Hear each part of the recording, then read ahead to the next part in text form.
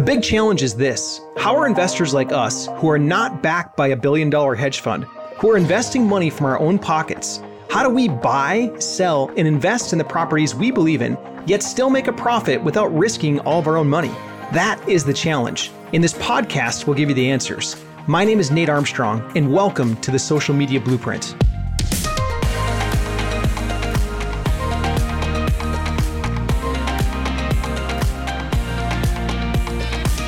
Welcome back, ladies and gentlemen, to the SMB podcast. I'm here with my co-host, Mr. Bianco, and your other co-host, Mr. Nate Armstrong. We are here today to talk about the most common mistakes that real estate investors make that nearly kills their deals.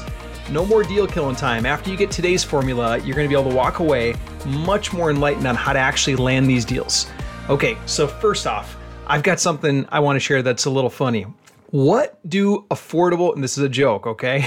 What do great affordable contractors have in common with UFOs, unidentified flying objects? What do great affordable contractors have in common with UFOs? Here's what it is. You always hear stories about them, but no one has actually seen one. Okay, that's a corny joke, but I wanted to start off with something a little funny today. Now, I want to move into our formula. This is the formula that we use over here at smbpodcast.com to help land these deals. And if you boil this business back to this simple formula, this will help you make your deals happen. The formula goes like this: business is leads, calls, and offers from the heart. When I treat people the way I want my own mom treated, opportunity knocks, doors open, and I get paid to serve people. I'm alert and ready to learn the next lesson. Are you ready, Bianco? Yes. Okay, Bianco's ready. I'm ready. So the topic we have at hand today is the most common mistakes that real estate investors make that nearly get their deals killed. Now, I want to explain this a little bit. Most real estate investors go in meeting sellers thinking about one thing and one thing only, and it's what's in this for me? What's important to me? But we really have to stop and think about the seller. We need to listen more than we talk. Are you right now in your business hearing the word no a lot from sellers or getting rejected? What may have worked in the past for you might not work anymore. You see, there's a new way of doing things. So don't make the same mistakes. The days of the lowball cash offer without a proper explanation are long gone. You probably heard of this group called the iBuyers.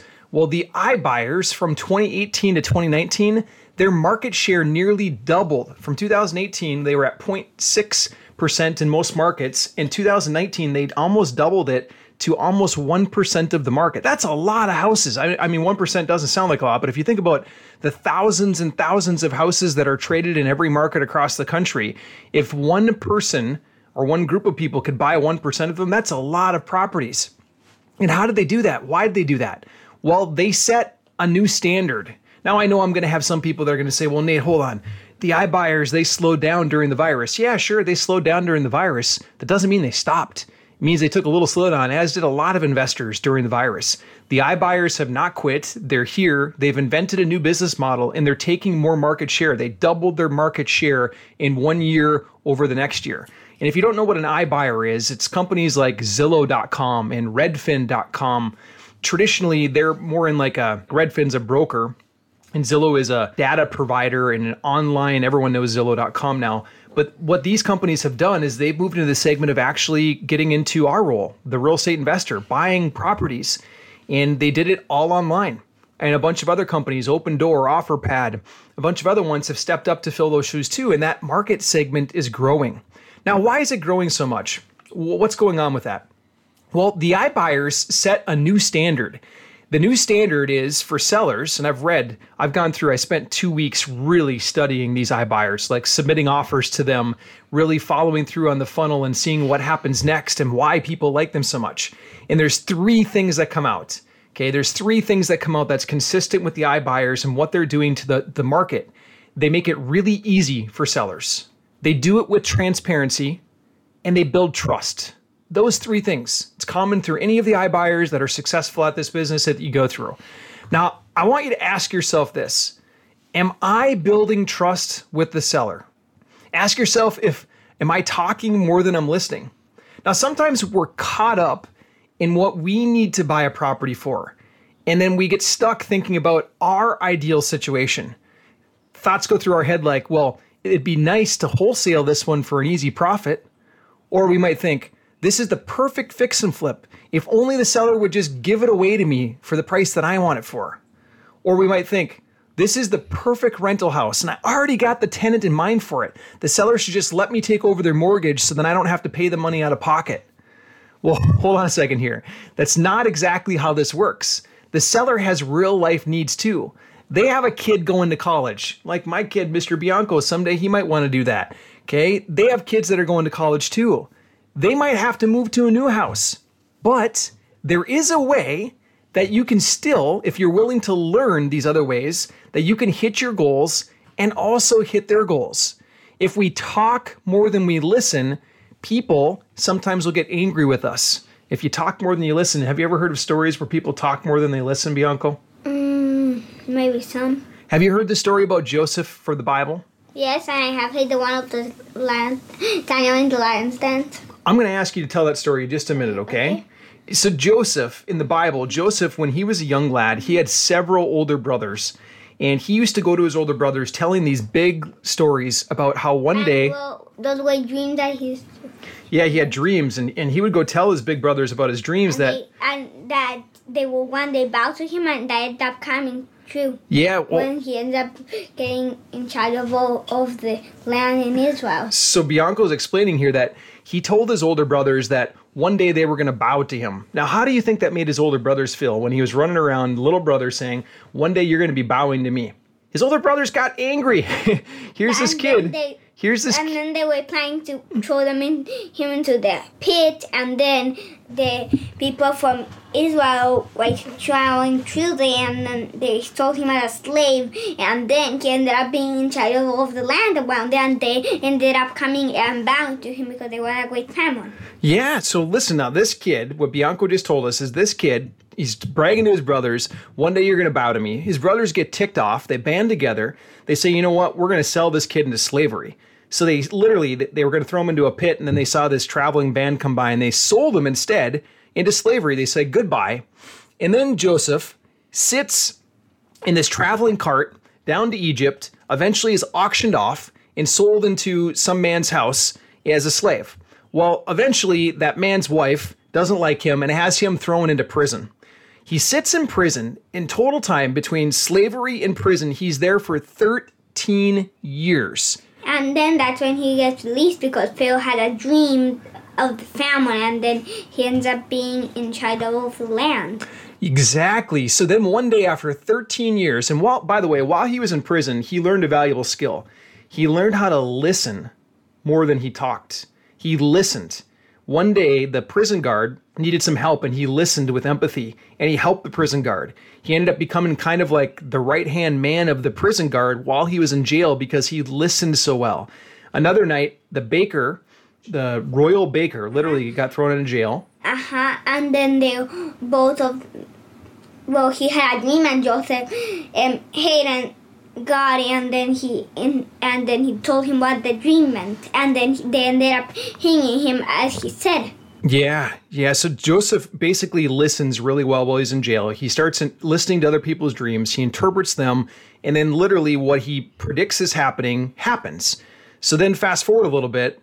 One day, the Pharaoh himself, ruler of all the land, has a dream. None of his men can interpret it. And eventually one of them says, you know what? I met this one guy in prison once that he actually interpreted dreams. His name is Joseph. You should really consult with him. Well, that was the guard. Yeah, it was the guard. And then the Pharaoh's like, what? Are you kidding me? Some guy in prison? And the guard said, yeah, actually, this guy, I wouldn't say it if I didn't believe it, but you should really listen to this guy. Let this guy have a chance. And then he ends up coming out, and then he ends up being interpreted, and that's when he interprets his dream, and that there will be 7 years of famine and 7 years of non-famine, and he ends up being the food one that goes selling the food, and then his brothers come and bow to him for some food. Yeah. So what Bianco just explained is that literally he listens a lot, he interprets, and then he gets released from prison, and the Pharaoh promotes him to be governor of all the land to help execute what the dream is supposed to be about. Now imagine that, going from 13 years of slavery because you talk too much to now becoming the guy that listens the best in the world, or at least in the land, and gets promoted to governor because he listened. He listened more than he talked. And then I want you to do this right now. Ask yourself, am I listening with the intent to help someone like Joseph did? Okay? When you first help someone, everyone wins in the end. Sometimes what a seller needs is pretty simple. Sometimes it's a chunk of cash to pay for a move. Sometimes they want consistent monthly income so that it can cover their mortgage payment. Other times they get stuck on a certain number. They get locked into a number. Like, I want $200,000 for my house, and it doesn't matter about anything else. It's just the number. My dad's kind of like that. My dad, he had this 1977 Chevrolet pickup truck that he was selling. He wanted $3,000 for the truck. Market value for the truck at the time was somewhere around $2,500. Okay, so other people tried to make him offers that were, in his mind, what he called lowball offers, and he kept turning them down, saying, no, I want my $3,000. He got stuck on it, okay? And at the time, I was actually trying to buy either a van or a small truck for my business. I had a small painting business. It's my very first business that I used to pay for school. And of course, like, when you're doing a kind of business that produces income, you want to be able to support that business and grow that business. And I knew that I needed a truck. I needed a truck to haul some ladders from job site to job site. So I approached my dad about the truck, and he told me the same thing he told everybody else. I want $3,000 and that's it. And I sat there and I thought about it, and I said, okay, well, the $3,000 might make sense, even though that's above market value. It might make sense, but since I'm making money in increments when I get more paint jobs, maybe I can make the business pay for the truck. So I ran my numbers a little bit, and I came back to my dad and I said, you know what? I'll pay you $3,000. He was somewhat puzzled, but he was surprised and relieved. And he's like, you can? And I said, yeah, I'll pay you $3,000. Here's how it will work. I'll pay you in monthly installments. As I get more paint jobs because of the truck, then I will pay you in monthly installments. And my dad said, okay, as long as I get the $3,000 and it's over this period of time, I'm happy. So we shook on it. We put a little tracker up in the kitchen cupboard. I remember we were actually tracking the dollar amounts that I paid and all that kind of stuff on this little handmade spreadsheet. But that's how the deal came together, because I listened. I listened to my dad, and as long as I hit his number, he was okay. So the next time that you find a seller stuck on a price, instead of trying to talk over them, what if instead you listened to what they need? What if you could find a way that to make monthly payments to them that's less than what you might be able to charge for rent on a property like that? My wife and I got a house in Medina, Minnesota that we bought. We got it for somewhere around $1,100 per month that we had to pay the sellers. It was a seller finance kind of situation. So $1,100 went to them, and then the market rent on the place was $1,400 per month. So by us listening to what the seller needed, we were able to structure a deal where we could take over their property and then rent it out and make a profit on it. What if you could do something like that? Okay, the next thing that I want you to really take assessment on before you go in to meet your next seller, okay, is this. Am I relieving the pressure? The pressure that's in the room. There's a lot of pressure when you sit down with a seller. Now think about this. The average locomotive train that's powered by a steam engine. These are the steam engine trains where you take the coal and you shovel it into the hot fire and it warms up the water and it pushes that water. Well, that steam that comes off the water has to have enough pull to create over 50,000 pounds of pull. Now imagine, like, you or I as a human being, like, if we tried to go pick up 50,000 pounds of weight, it would never happen. But we can put so much pressure through these locomotive engines, through their pipes and through the steam that's boiling the water, and creating that steam is so tough that it's pulling a freaking train loaded with train cars. Imagine that. Now, with so much pressure on these pipes, the pistons and the tanks, you'd think that there'd be more explosions. At least I did. But there are very, very few because of one little valve on this whole system that they call the safety valve. Now, the safety valve is designed to automatically release pressure when it gets too hot. When you're sitting down with a seller, you need to have a safety valve as well. There's not 50,000 pounds of pressure literally in the room, but it feels like 50,000 pounds of pressure in the room.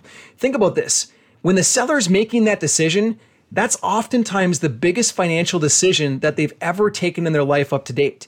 And you have to release some of the pressure in the room for them too. Your safety valve has to be turned on automatically every time that you sit down with a seller, just like the steam engines do too. And you can do it really simple like this. You can say, Mr. Seller or Mrs. Seller, I'm trying my best to help out, but I want you to know that sometimes these deals work and other times they don't work. Either way, it's totally cool. Best case scenario, I can help you. Worst case scenario, maybe I can refer somebody to you. I just want you to know that as we go into these. Sometimes they work, sometimes they don't work. When you make that simple statement, when you relieve the pressure, you're allowing the seller to take 50,000 pounds of pressure off their shoulders. And instead, that pressure can then be used to push the train forward or push your deal forward. Could you imagine Joseph meeting the Pharaoh for the first time after being locked up and imprisoned for 13 years as a slave and as a prisoner, now meeting the Pharaoh for the first time to listen to his dream and interpret it? And by the way, if he gave a bad interpretation, the risk of a bad interpretation to a Pharaoh at that time was death. Now, could you imagine the pressure that might have been in the room there? Could you imagine if he went in and didn't relieve some of the pressure? Now, it's easy to release the pressure if you first go in with the intent of helping or serving them. And that's what Joseph did when he got in the room with the Pharaoh. He went in and said, you know what? I'm going to listen to this dream and I'm going to fully serve him and tell him what my heart tells me. And that's what I'm going to do. And that's exactly what he did. We have to do the same thing when we sit down with our sellers. Let's let the pressure out and let's serve them. Okay? And well, it made sense if you heed very well that the cow, the one that were alive, they ate him. Yeah, from the dream. Bianca was talking about the dream that the Pharaoh had that he explained to Joseph. You're right. Okay, my next question and challenge from Bianca and I is this. And well, the one of the story. Okay. Are you giving up too soon? That's another spot where I see common mistakes that real estate investors do that nearly get all their deals killed. Are you giving up too soon? Now, there's this gentleman by the name of Archie Williams who at 22 years old was arrested and sentenced to life in prison without the chance of parole. And not just any prison, he was sentenced to Angola. Angola prison has been named the bloodiest prison in America. Now, like young Joseph from our last story, Archie was guilty of no crime. He was young, he had no money for an attorney, and the justice system needed a bad guy to serve despite having no evidence against him. And he even had witnesses at his trial that said, you know what, this guy was never at the crime scene. He was somewhere else. Despite all that, he got a life sentence with no chance of parole. So while Archie sat in the bloodiest prison in America, he could have given up. He could have said, you know what, I give up. The cards are stacked against me. I have no chance of ever seeing freedom again. Instead, you know what he said? He said this. He said, freedom is of the mind. I went to prison, but I never let my mind go to prison. He also said, I would pray and sing, and this is how I got peace. Now, after 37 years of Archie Williams being locked in prison, there was a group that took on his case and dug up the evidence, and they were able to prove once and for all that he wasn't the guy that committed those awful crimes. He wasn't. And after 37 years, this man was able to be freed and see the light of day again. That's pretty cool. He actually ended up on the show America's Got Talent, and he sang a beautiful song, and it was totally liberating. And the guy holds no malice, no anger in his heart, like just a very good, like God-loving man. And this guy is such an inspiration. And if we think about this, Archie Williams could have given up. And I want you to remember the story about Archie because like Joseph, Archie never gave up. And the same thing has to happen when we're going in to meet these sellers. We can't give up. I'll tell you how in just a minute here. Now, the first time that I painted houses to pay for school, this is back when my painting business, before I got my dad's truck, I had to go knock on doors to get paint jobs. My first 15 doors were all straight up rejections. It was either rejections, like the door got shut in my face, or what always often happened is the owner's dog would bark so loud, the owner would come to the door and they would kind of look out the window and they'd say, so sorry, dog, and they would just shut the door, boom. But I had no chance, none. So I decided to try something a little outside the box. I went to the pet store, I bought a box of dog biscuits, I lined my pockets with dog biscuits, and then when I went and knocked the next door and I heard that dog barking, immediately what I would do is I would hold up the dog biscuit, show it to the owner, show it to the dog, give it to the dog would stop barking, giving me just enough time to impress the homeowner, and the homeowner would say, Okay, what are you selling? And then I would explain, hey, I'm painting houses. I'm a student. This is what I do to pay for school. Would you mind if I gave you a free estimate on your paint job? So with dog biscuits in hand, I was able to get one house out of 29 houses on the doors that I knocked to say yes, allowing me to give them an estimate for painting their houses. Without the dogs, I may have never had the dog biscuits to impress the homeowner. I needed those dogs. That was like my foot in the door, so to speak. I needed the dog biscuits too.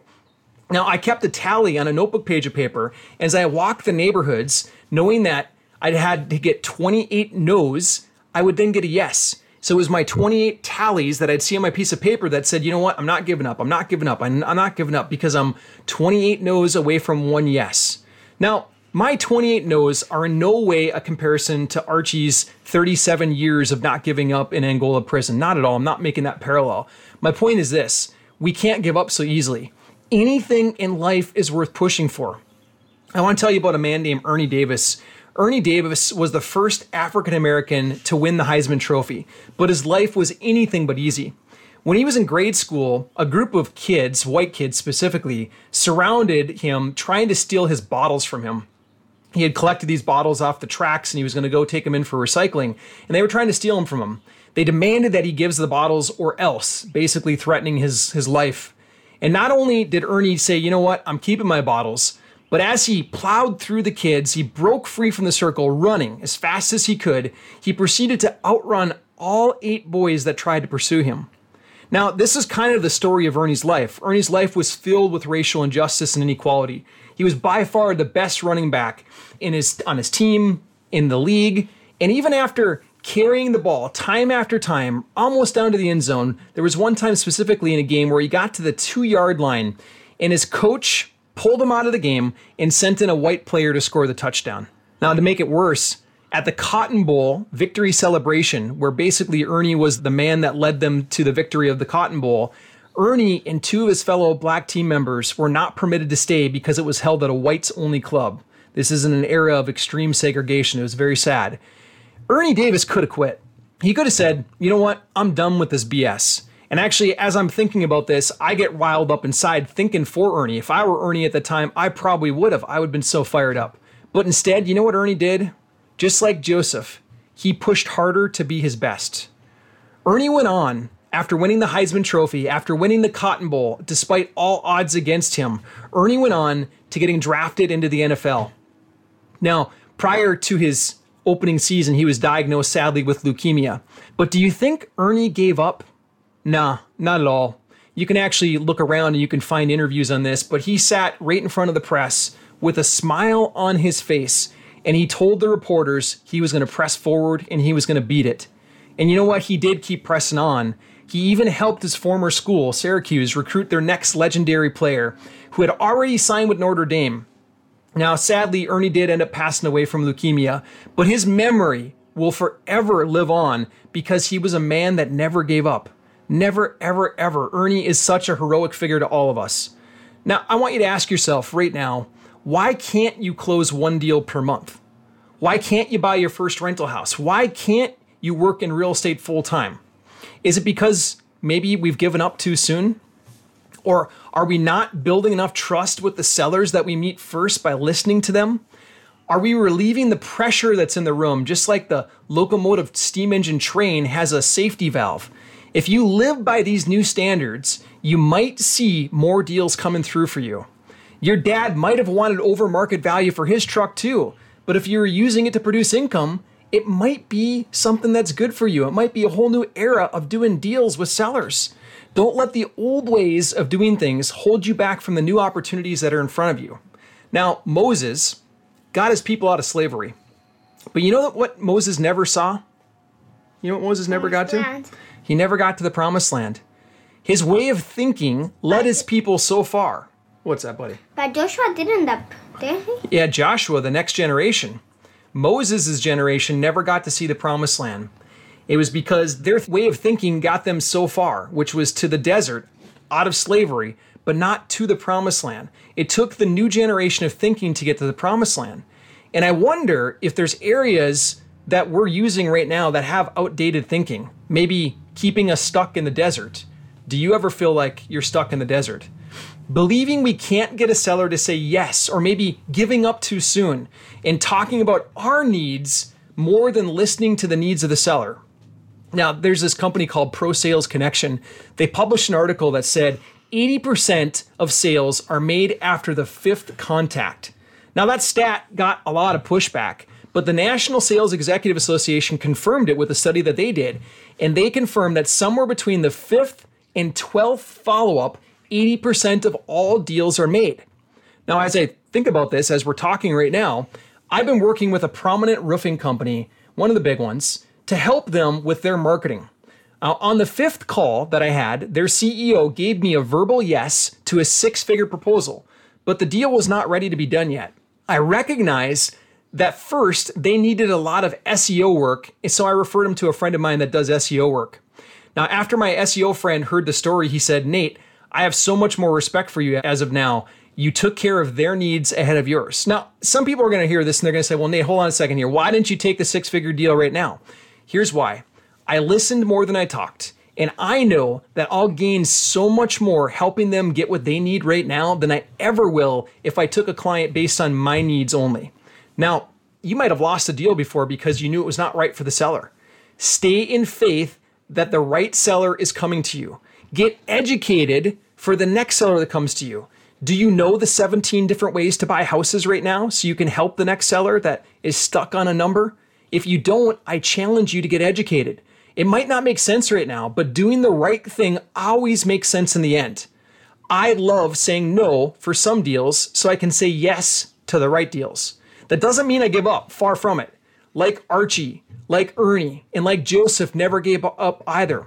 The seller might not be the right person to help today, but I know I can serve them in a few months, so I'll check back on them, okay? Don't let your old ways become the ways that you're doing the business now. Let and learn from folks like the iBuyers, Joseph, Ernie, and Archie. Ask yourself this: am I showing the seller the real numbers open book? Am I telling them my real profit margin? This is another one where I see tons of people killing their own deals because they don't do this. Sellers know that we're there to make a profit. And if you don't talk about it, what it does is it makes this big pink elephant in the room. Are you willing to put your cards on the table? I do. I actually ask the seller. One of my questions is, when I get to that line item, I say, what do you think is a reasonable profit margin for me to make? And we talk about it out loud, open book. Laying your cards on the table builds trust. Now, my wife and I, we struggled to get pregnant for 4 years. We heard from doctors everything from autoimmune disease relations to radiation were having adverse effects on our efforts. And we kept trying with no positive results. And what I ended up doing is I buried my head in work. And what I realized quickly is that you can make all the money in the world, but it doesn't change a thing if you don't have good feelings at home. Life is not enjoyable. After a nudge from above, we took a decision to try a natural healing center. On day 1, my wife laid all of her cards on the table. Literally, she had to. She had to get some blood work done, and she had to list out what she'd been eating. By day 2, it's like they read the list and they're like, you're coming over here to this part. By day 2, they had her eating literally straight greens, drinking wheatgrass shots and celery juice. They even had her doing wheatgrass enemas, if you can imagine that. Now, my son and I, we went to go visit her on day 6. And on day 6, we had to eat what she was eating. Do you remember that, buddy? Remember we ate it out there? We ate sprouts. What else? I like mostly the sauerkraut, some of the sprouts, and and the tomatoes. There you go. That was the diet. Sprouts, sauerkraut, and tomatoes? Well, yes. Most of them that. And garlic and juices and everything. Veggies, Greenland. It was like being a cow in an open pasture. There was no cheese. There were no creamy Italian dressings. There were no meats, none of that stuff. And the other thing is that there's no complaining allowed because you were in their world and we were there to support her. And she ended up staying for 21 days. When we picked her up after 21 days, her skin tone looked 10 years younger. She was glowing. Do you remember that? Yes. Yeah, and she still is today. Within 8 months of that, we got pregnant. Now, we know that God gave us a gift. We completely know that. We had to first put our cards on the table. We had to not complain about the taste of sprouts. We had to not give up on these green enemas. I say we, but really my wife. We've been pretty good here at home, haven't we? Yes. Yeah, we're not as good in discipline as Mom. Mom is the ultimate one, but we've been pretty good too in supporting. Yes. We got rid of dairy from the house. Yeah, but anyway, they taste sugar and that stuff is sugar. Yeah, we haven't got rid of our dates yet. Bianco's confessing. Well, And I goat cheese. here's what I'm asking you today. Don't go back to the way that it used to be. Listen more than you talk. Be open book with your sellers and build trust. Don't get stuck in your old ways. Moses never got to see the promised land with that old thinking. Ernie, Archie, and Joseph never gave up, and neither should you. Now here, if you've enjoyed this message, first, give thanks to God, and second, please do us a favor and leave a comment or review for us so we can help get this message to other people. And definitely stick around for next week's episode. Bianco, you want to say goodbye to everybody? Yeah, bye. We forgot the story of. Oh, that's the story for next time. Okay. Next time, Bianca's going to tell us the story of Daniel in our next message, right? Yes. Okay, thanks guys. We'll talk soon.